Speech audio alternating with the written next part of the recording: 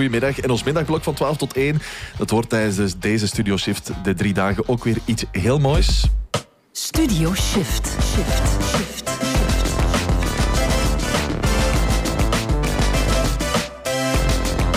Our heroes.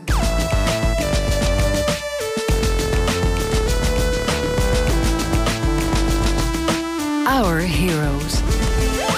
We gaan elke dag van 12 tot 1 praten met één van onze helden. Een van de helden van iemand bij In The Pocket, Our Heroes. Ja, dat is niet zomaar een interview. Dat is iemand van The Pocket die echt een soort van held interviewt. Iemand naar wie ze hier opkijken. Ze hebben morgen Dan Saffer, een bekende designer. Momenteel design director bij Flipboard. Of donderdag Raheem Taya, die bij Pinterest de richting bepaalt. En vandaag is onze held, onze hero Jared Spoel. En de persoon die de eer had, denk je dan toch wel, op te spreken met Jared Spoel, is Thijs van den Broek. Goedemiddag, Thijs. Goedemiddag. Hoe gaat het? Beetje zenuwachtig, maar niet zo zenuwachtig als in der tijd. Dat is niet nodig. Je mag die microfoon nog wel ietsje dichter bij je mond zetten, maar nog iets dichterbij. Wat is jouw rol bij In The Pocket, Thijs? Ik ben stratege bij In The Pocket. Voornamelijk helpen onze klanten bepalen wat we gaan bouwen en waarom. En zo dat eigenlijk de lastige vragen stellen aan onze klanten. En daarnaast heel veel met user research bezig. Dus dat binnen In The Pocket. Je hebt gesproken met Jared Spoel. Vertel me, wie is dat, die man? Jared Spoel, echt een icoon. Hij was al bezig met UX en usability toen ik nog in de wieg lag en zelfs daarvoor. Dus echt al heel lang daarmee bezig. Ja. Het is ook telkens als ik iets lees over UX, over user research, over usability, dan is Jared Spoel heeft daar wel ook iets over geschreven. Dus. Ja, al lang mee bezig. Wat moet ik dan denken? Jaren 80, 70? Waar moet ik het zien? Jaren 70, opkomst van de eerste computers. Ja. Goed, toen al. Dus die heeft ook een enorme impact gehad, sowieso. Ja, absoluut. Hij heeft eigenlijk het domein mee vorm helpen geven. En eigenlijk helpen bepalen waar het naartoe gaat. En mee ontdekt. Ja, goed. Dat is ook iets wat we Jared Spoel als eerste vraag eigenlijk gesteld hebben. Van je bent er al van het begin bij, helemaal op het begin. En hoe is het dan vandaag anders en gevormd ten opzichte van die beginjaren 70?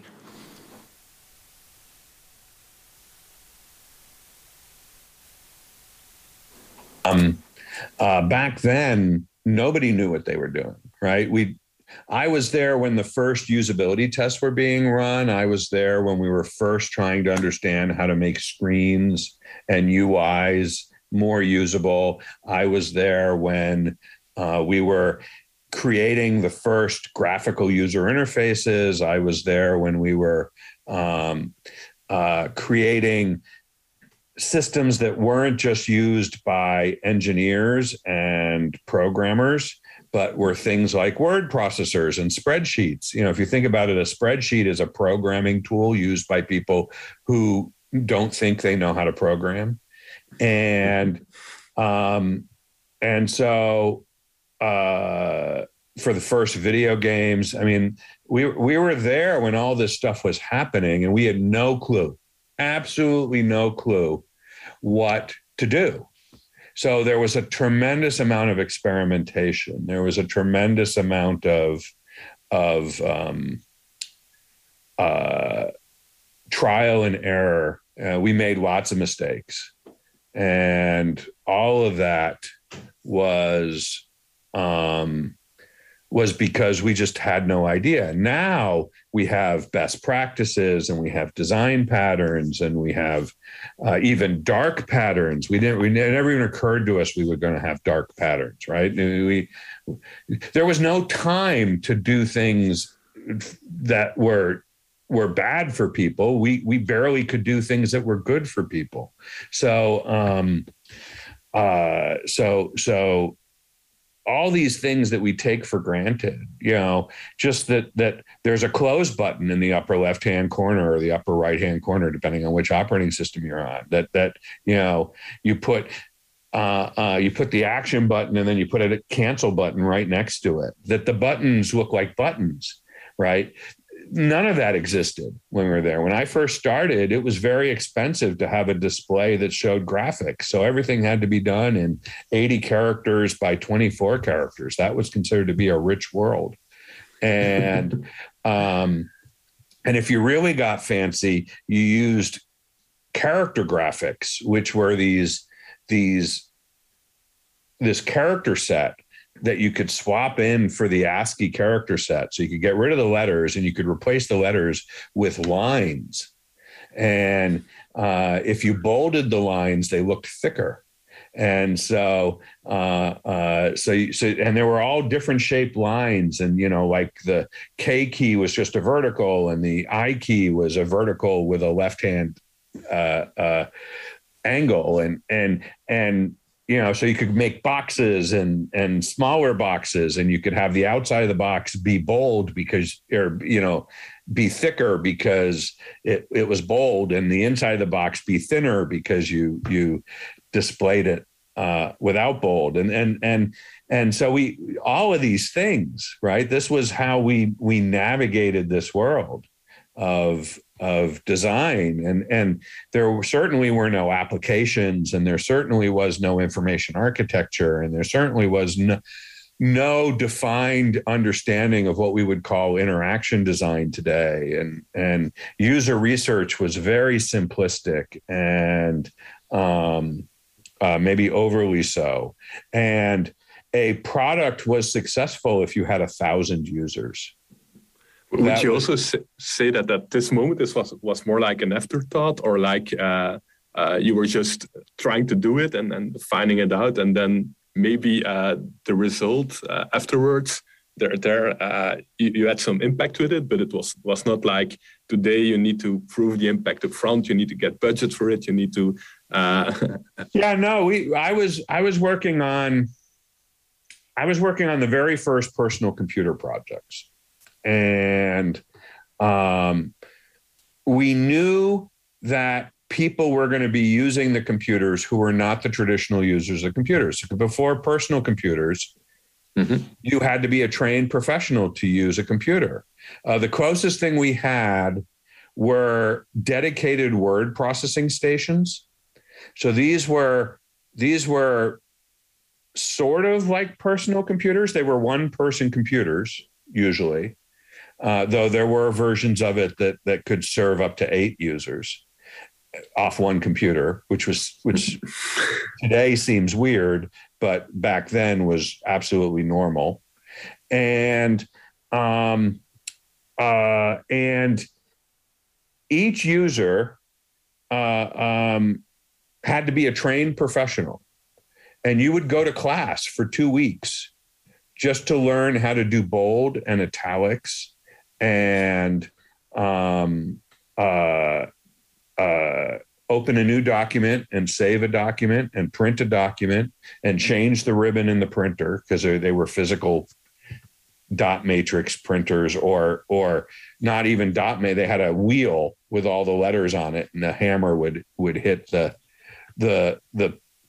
printer, the wheel against a ribbon that would leave an ink mark on a page.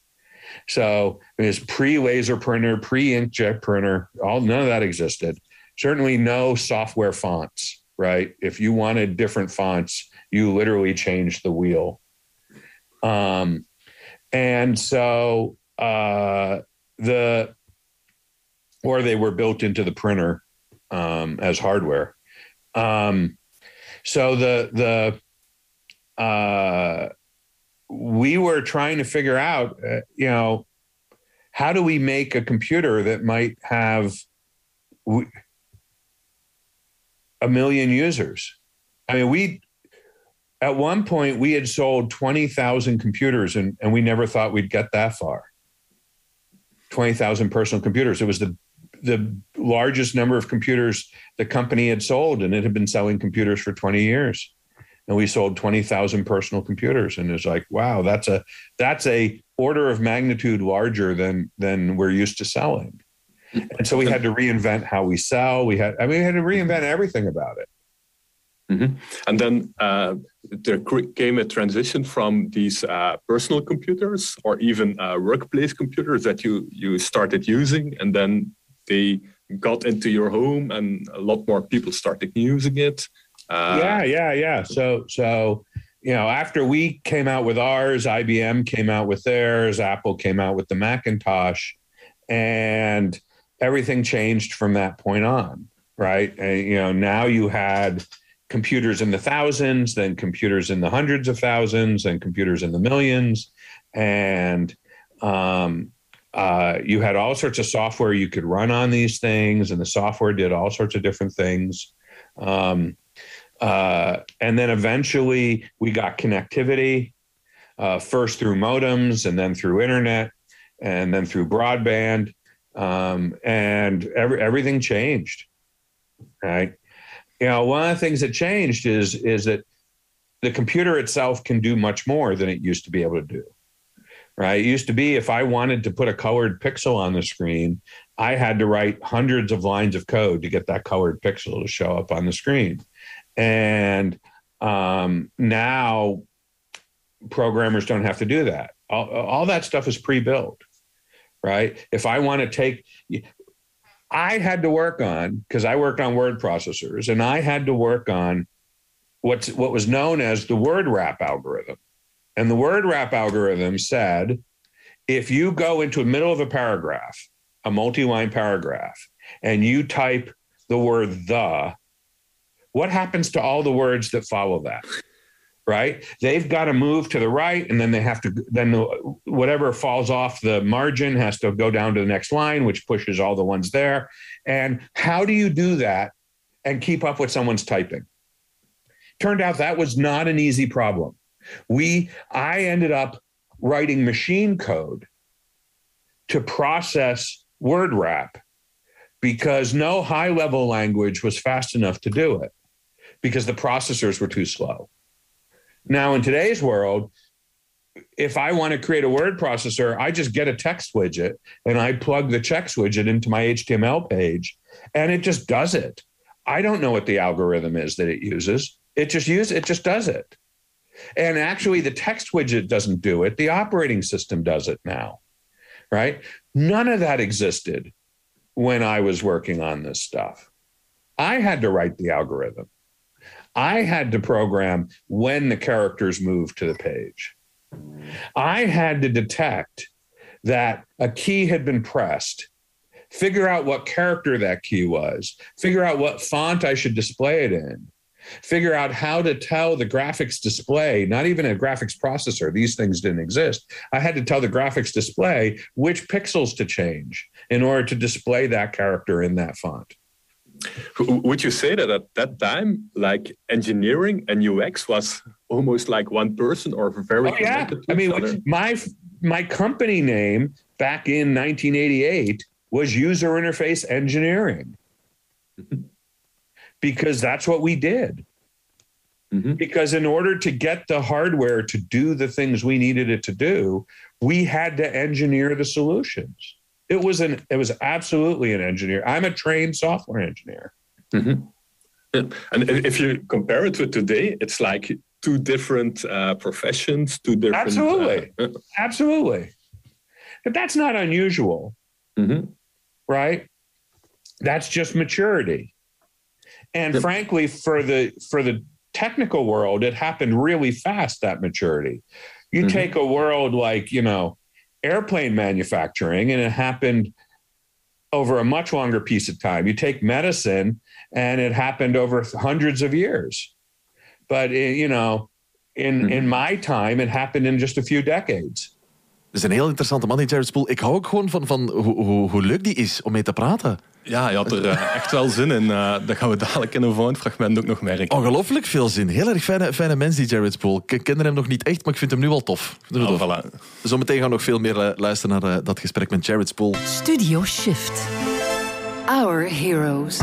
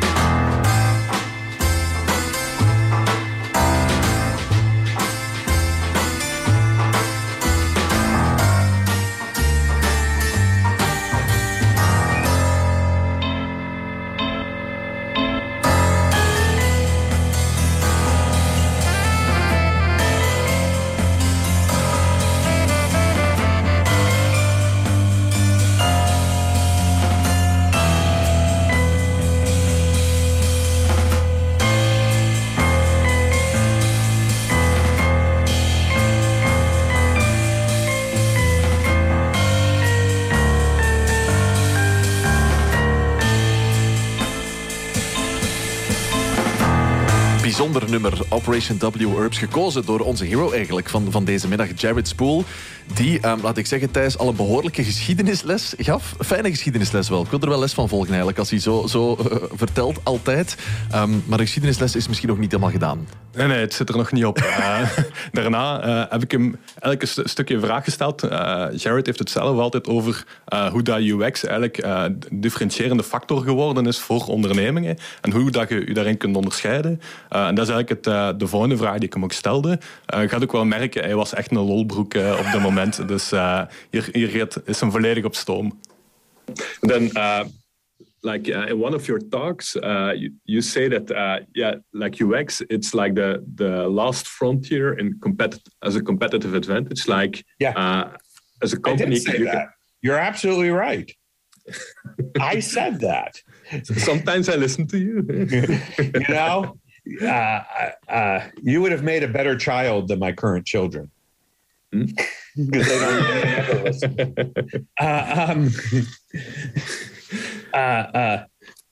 Yes, I did say that. Was there a question other than that? It was the start of a question, let's say. If you look back at that, it became a competitive advantage. But before that, like people were not really having interest in it, or it was like slowly growing.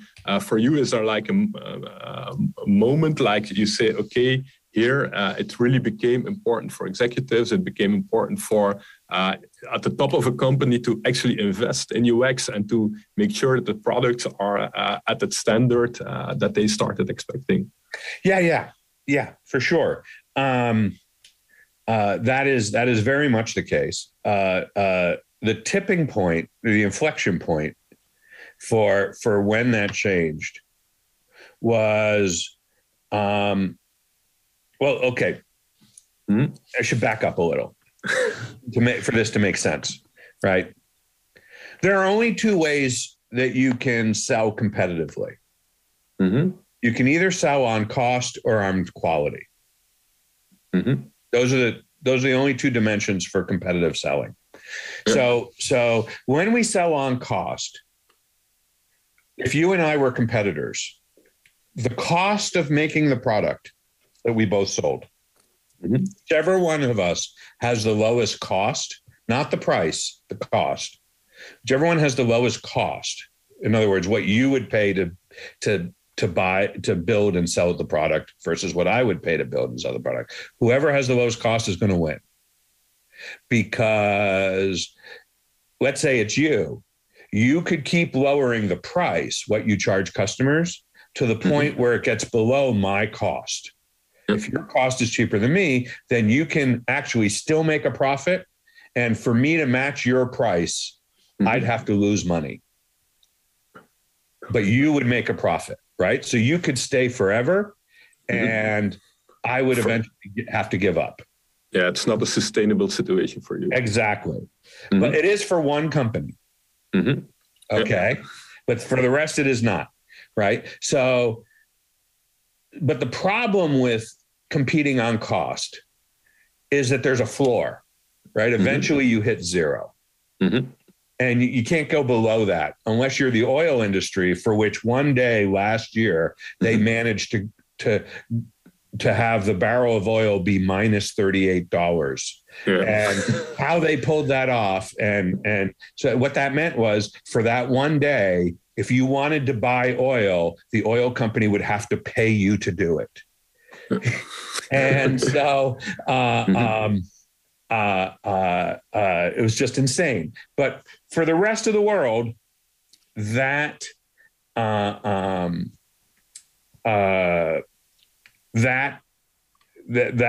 can't happen, right? So it's a race to the bottom. Mm-hmm. So the alternative is quality. When we have better quality product, whichever one of us has a better quality product, there will be some customers who will pay extra for that quality. And so I can charge more than you. And if I come up with the right quality that people will pay for, I can charge more than you for the same product. and people will happily pay me more. This is why luxury cars exist. This is why fancy jets exist, right? People will pay more money for quality, for a higher quality. You just have to figure out what the qualities are. Mm-hmm. And initially in consumer products, quality became a bunch of things like reliability and performance. And many of these things were considered quality. So you would pay for a product that was more reliable. You'd pay for a product that performed better. And you could justify paying that extra money. Yeah, but at some point they reach the ceiling and at some point what happens is that the cost of quality goes down, right? Now, it used to be in the 1970s that Japanese and German car manufacturers were just better at building quality cars than the American car manufacturers. And that for American car manufacturers to build the same quality as the German and the Japanese cars, they'd have to raise their prices. And but they didn't. They couldn't keep the cost down. They didn't know how to make money building quality.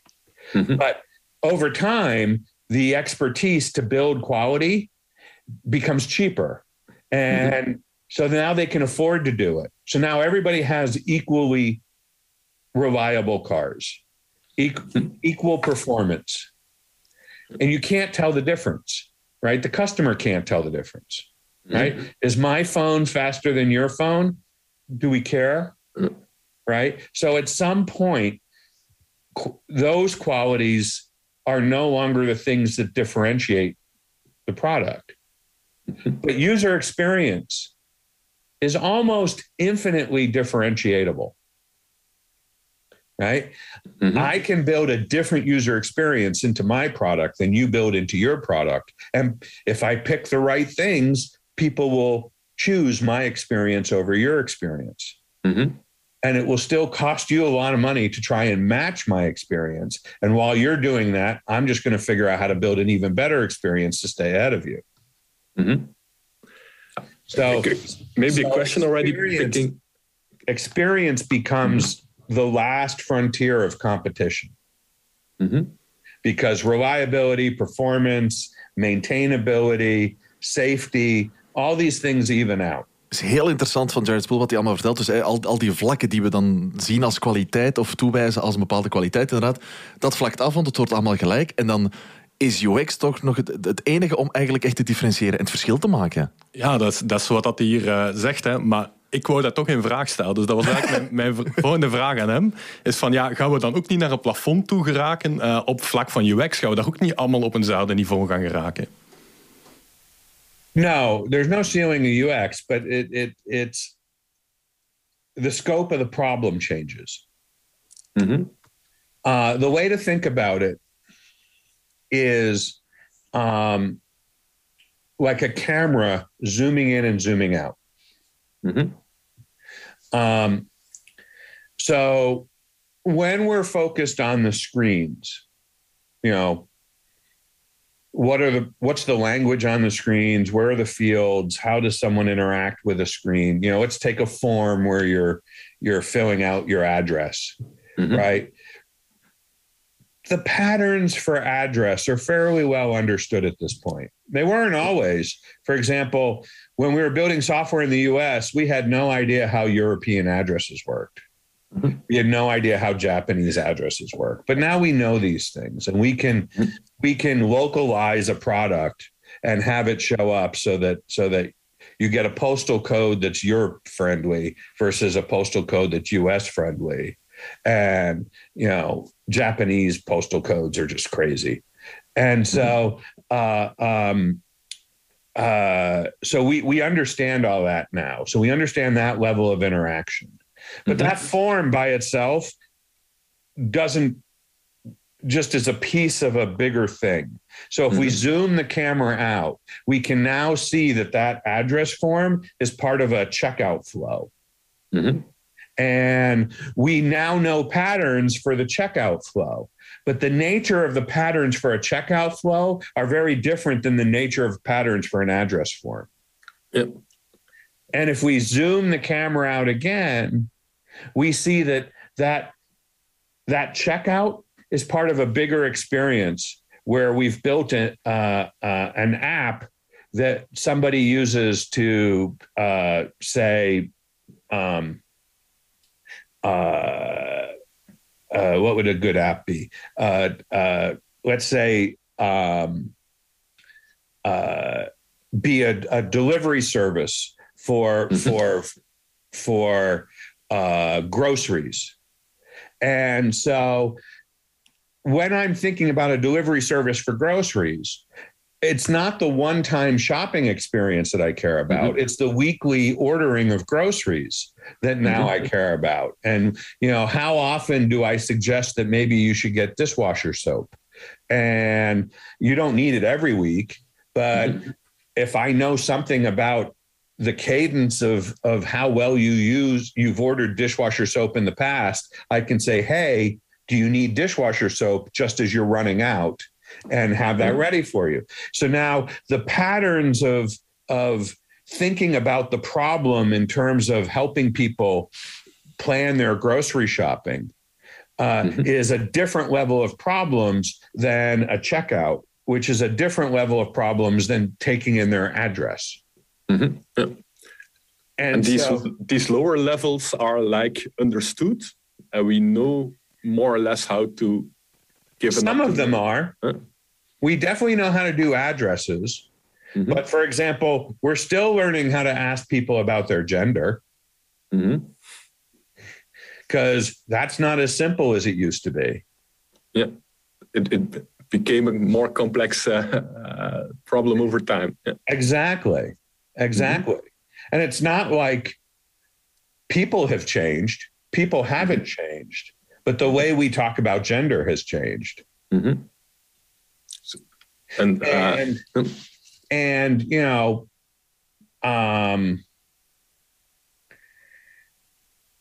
I have a field in my address form that says country, right?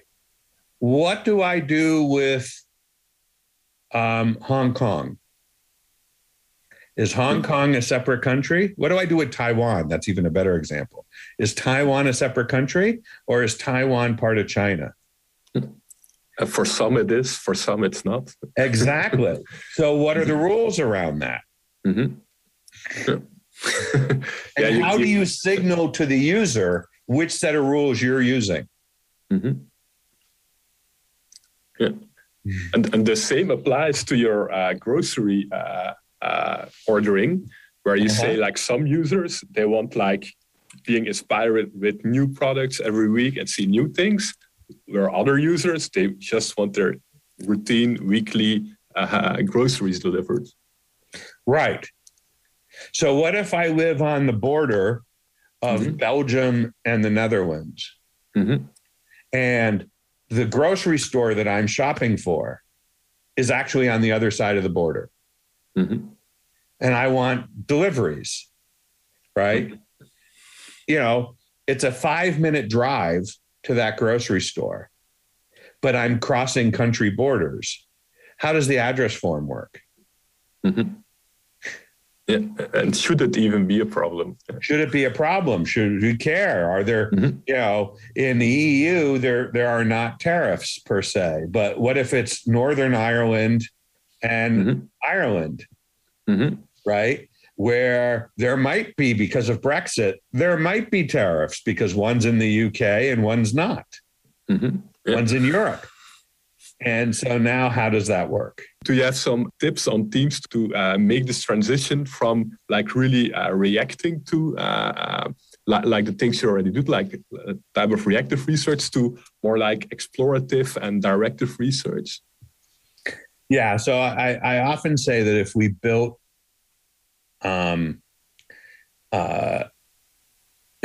bridges the way that we build applications and software,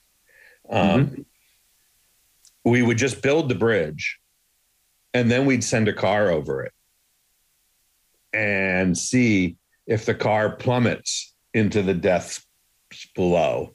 Does it fall off the bridge and or crash through it? And then we'd say, oh, maybe we need to change the bridge, and then try another car, and keep trying cars until they successfully cross the bridge. And that's not how people build bridges. And we need a different way of building bridges, right? We need a different way of building applications. And we need to be doing some research, because we need to understand what those use cases are. We need to understand how people will use it, particularly if quality is the way we're going to compete. Right? If price is the way we're going to compete, then we just have to build something that works and is cheap. We don't want to make any more investment than that. And you do that in commodity markets. But software is rarely a commodity market.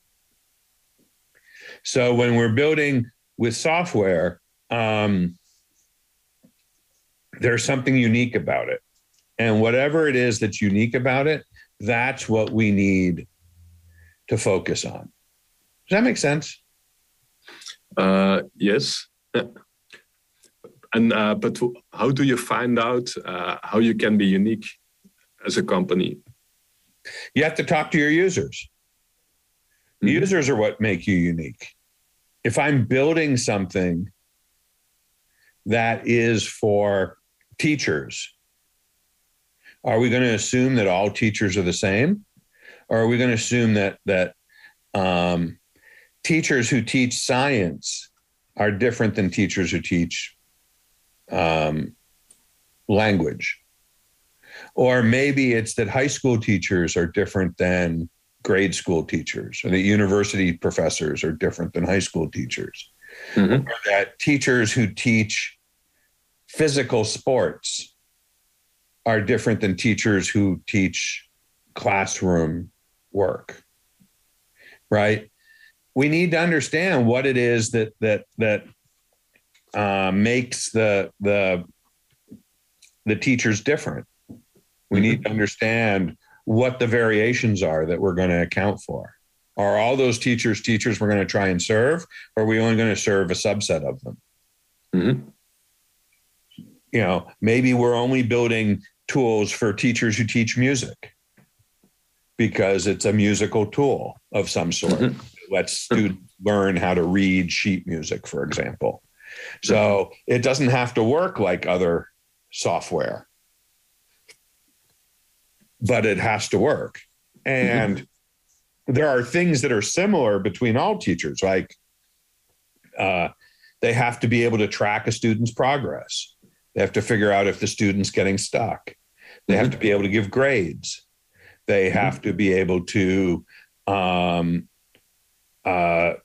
produce some sort of examination or assessment to say that the student has learned and achieved the goals of the course. Right? So we need to go figure out what all those things look like. And you probably need to see a teacher first before you can actually start. Well, I can go build something for music teachers, but I guarantee you that it won't be anything music teachers really need until I start talking to music teachers. Because what do I know about music teachers? Even if I've taught music, do I teach music the same way that other teachers teach music? What do they all have in common? Where do they vary? Heel interessant wat Jared Spool allemaal vertelt. Maar aan het begin van dit stuk was zijn antwoord ook heel duidelijk. Hè? Van nee, er is geen plafond aan UX. Dat was heel duidelijk. Nee, je kan daar nog op blijven differentiëren en blijven naar verschillende doelgroepen zoeken. Ook je technologie blijft veranderen. Je maatschappij verandert ook. Zoals bijvoorbeeld het genderforum waar dat je het over heeft. Wat dat 10 jaar geleden opgelost was, of dachten we toch, en wat vandaag terug opnieuw een probleem is. Dus daar moeten we opnieuw over nadenken als UX'ers van, wat wil dat nu zeggen? Ja. En het nummer dat jij nu hebt gekozen, dat we gaan spelen, heeft er ook wel een beetje mee te maken. Het is een leuke zinspeling erop. Ja, ik heb van Kenji Minogue familienaam gekozen. Gewoon als lolleken ertussendoor. Natuurlijk, bijzonder gek project ook wel, maar wel een goed project, Kenji Minogue. En zo, wat is het? 1:20 op de middag? Mag wel. Naam, familienaam, goedemiddag.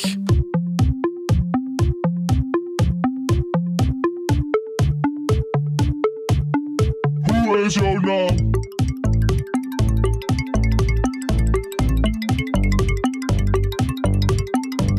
Hoe is jouw naam? Ik herhaal, hoe is jouw naam? Hoe is jouw naam? Ik vraag, hoe is jouw naam? Van mij kan je op aan. Ik vraag, hoe is jouw naam? Het is hier gedaan. Hoe is jouw naam? Als ik het niet weet, dan is het echt gedaan. Het is gedaan. Hoe is jouw naam? Het is hier gedaan. Mira, hoe is jouw naam? Van de Wallen. Hun achternaam. Voornaam, hoe is jouw naam? Ik zeg, hoe is jouw naam? Schaam, hoe is jouw naam? Schaam, hoe is jouw naam? Kan het niet aan. Hoe is jouw naam? Mijn naam is Ann. Ik ben van Zwalm. Mijn naam is Ann, ik ben van Zwalm en ik zeg ja. Hoe is jouw naam? Ik heb niet verstaan. Hoe is jouw naam? Ik vraag, hoe is jouw naam? Mijn naam is Ann, ik ben van Zwalm. Ik zeg zelf ook wel eens mijn naam. Soms zeg ik mijn naam. Soms zeg ik mijn naam. Ik zeg, hoe is jouw naam? Ik heb het niet verstaan. Ik vraag, hoe is jouw naam?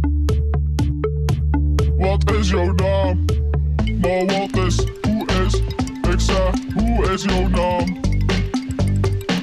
Bram, hoe is jouw naam? Mijn naam is Ann. Familienaam. Familienaam. En dan? Hoe is jouw familienaam? Mijn naam is Ann. Hoe is jouw familienaam? Mijn naam is Ann. Bram, hoe is jouw familienaam? Hoe is jouw naam, familienaam? Ann is mijn naam. Naam, familienaam. Naam, familienaam. Familienaam. Dat is mijn naam. Familienaam. Dat is mijn naam. Naam, familienaam. Ann van de Wallen. Ann van de Wallen. Van de Wallen. Wat een mooie naam. Het is een mooie naam. Familienaam. Mooie naam, familienaam. Ann van de Wallen. Dat is een mooie naam, familienaam. Ann van de Wallen. Mooie naam, familienaam. Dat is een mooie naam, familienaam. Dat is een mooie naam, familienaam. Bram van der Wallen. Aangenaam. Een aangename naam. Hey Bram, jij hebt een aangename naam. Kenji Minogue, naam, familienaam. We zitten 1:15 in Our Heroes. Het gesprek met een van de helden van iemand bij In The Pocket. Dat is vandaag Jared Spool, waar jij, Thijs, mee gebabbeld hebt. En het is nog een laatste blokje waarin we dan logischerwijs ook een beetje vooruitkijken naar de toekomst. Ja, we hebben hem eerst heel die geschiedenisles gehad. En met al zijn ervaring wordt het voor hem natuurlijk ook veel gemakkelijker om te kijken van oké, waar gaat het naartoe? Hoe zijn die veranderen? Ik kan dat van een veel hoger niveau bekijken dan dat de meesten van ons dat kunnen. Dus ik heb hem ook die vraag gesteld van oké, hoe zie je de toekomst? Enerzijds technologie, alles wat er verandert, maar anderzijds ook hoe dat je job als UX-professional gaat veranderen. If we're looking at UX, it's very important at this moment, but it is a domain that changed a lot in the past decades, like we talked about at the beginning. How do you see it changing in the next 10 years? Or are there things that you see that will become different? Well, I'm not a futurist. If anything, I'm a historian. I look at what's happened in the past and I talk about that. So I don't sort of spend a lot of time thinking about what new technologies are going to be here or how will interactions change. But I think if we look at history, we can see certain trends and look at what's happening currently. So if we think of it as most of the next 10 years, so most of the things that we have today existed 10 years ago, but they weren't evenly distributed. The people who had access to those things were very small. And the big difference between 10 years ago and now is that more people have access to those things. More people have processors that are fast enough to do these sort of things. So, for example, take voice applications. What Siri and the Echo and Google Home can do today, we could do that 10 years ago, but it was too expensive to implement on a mass scale. So now we have it on a mass scale. So we can look at things that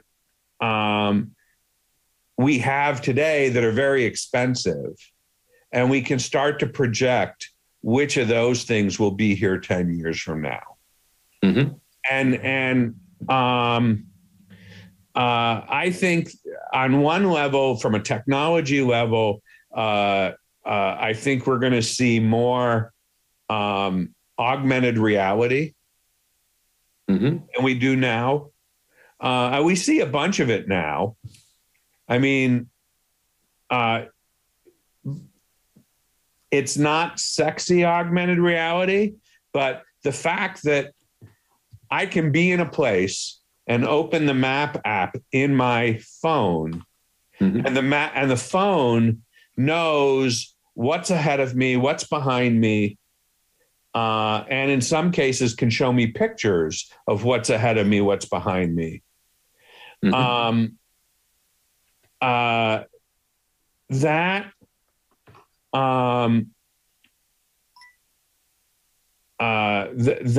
process of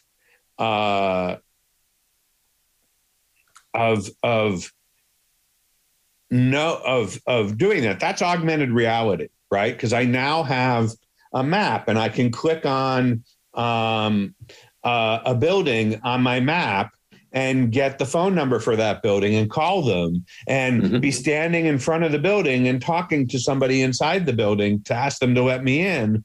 I couldn't do that before. So that's augmented reality, right? In its simplest form. But now we're going to get more of that. And it's going to be fancier augmented reality. I'm going to be able to hold up my phone and see all sorts of details about the building without having to press something, right? And I think we'll see that. I think we'll see more voice applications that are even more useful than the ones we have. I think we'll see simple drone usage that's more useful than what we have today. So from a technology standpoint, there's a bunch of things. I think we'll see more machine learning. I think we'll see more built into things. I think we'll see higher resolution displays. So from a technology standpoint, there's that. But then from a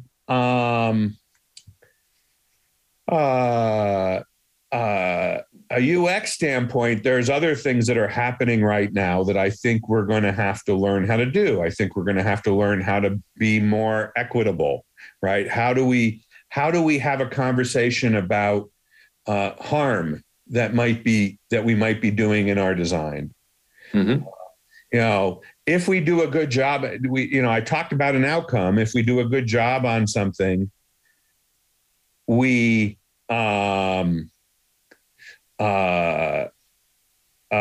do we improve people's lives? We also have to start asking the question, if we do a good job on something, how do we harm people? Right? The home delivery business, at least in the United States, has created this whole new class of jobs where people are delivering stuff, but they don't have the protection of workers that real employees have, because there are these momentary contract workers. We created this capability to hand somebody a contract for 5 minutes and pay them for that 5 minutes, or hand somebody a contract for 15 minutes and pay them for that 15 minutes while they deliver a restaurant meal to somebody's house. But those contract workers don't get health insurance. They don't get safety protections. They don't get unemployment protections. And this is again the Zoom level playing, no? That we're now looking at You're the absolutely UX right. society level. Yes, you hit it on the head, right? So I think we're going to start zooming out again, and now focusing on the interactions in society with the designs we make. I think that's an interesting one. And the other interesting one is that I believe that in the UX of, for example, augmented reality or the UX of machine learning, we're still at these early days, like understanding what the basic interactions are. So we're playing at this very narrow Zoom level in these new technologies and a very broad Zoom level in the products and services we build. You're absolutely right. I think specialization, I think that we're going to see UX people who specialize in healthcare and UX people who specialize in climate sustainability and UX people who specialize in security, and that those UX people are going to know how to do UX, but they're also going to know way more about those fields than other people do, and what works and what doesn't work. I think the level of specialization is going to grow. Okay, a very interesting point of view, Jared. Thank you. Thanks a lot for your time for this interview. It was a very eye-opening moment for me. And let's see you soon in one of your intensives with Center. That sounds great. I look forward to it. I'm good luck with Shift. And thank you so much for encouraging my behavior. Heel erg vriendelijke mens die ook heel blij was duidelijk om met jou te praten. Hè, om zijn behavior wat aan te moedigen. Ja, het was een zeer aangenaam gesprek met Jared. Ik wil nog even terug, wat dat hier op het laatste gezegd heeft, is eigenlijk wel interessant om te zien, is dat je als UX'er wel moet weten op welk Zoom-level dat je aan het werken bent. Ben je terug op dat heel specifieke kleine Zoom-level aan het kijken naar hoe zitten nu die basisinteracties met een machine learning model eruit, of hoe ga je in augmented reality die knoppen en in zo'n 3D-wereld rond je, hoe werkt dat dan daar? Dat kennen we vandaag nog niet, dus daar zijn we nog aan het uitzoeken. Dus dat is een stuk waar je op kan focussen. Anderzijds ook veel breder gaan nadenken, oké, wat is nu de impact globaal op de maatschappij die we hebben met de dingen die we aan het doen zijn. Ja. Echt heel interessant allemaal. Thijs van den Broek, dankjewel om het gesprek te doen met Jared. Vond je zelf ook wel fijn natuurlijk, maar merci om er deze middag zo volledig over te komen vertellen. Graag gedaan. Studio Shift.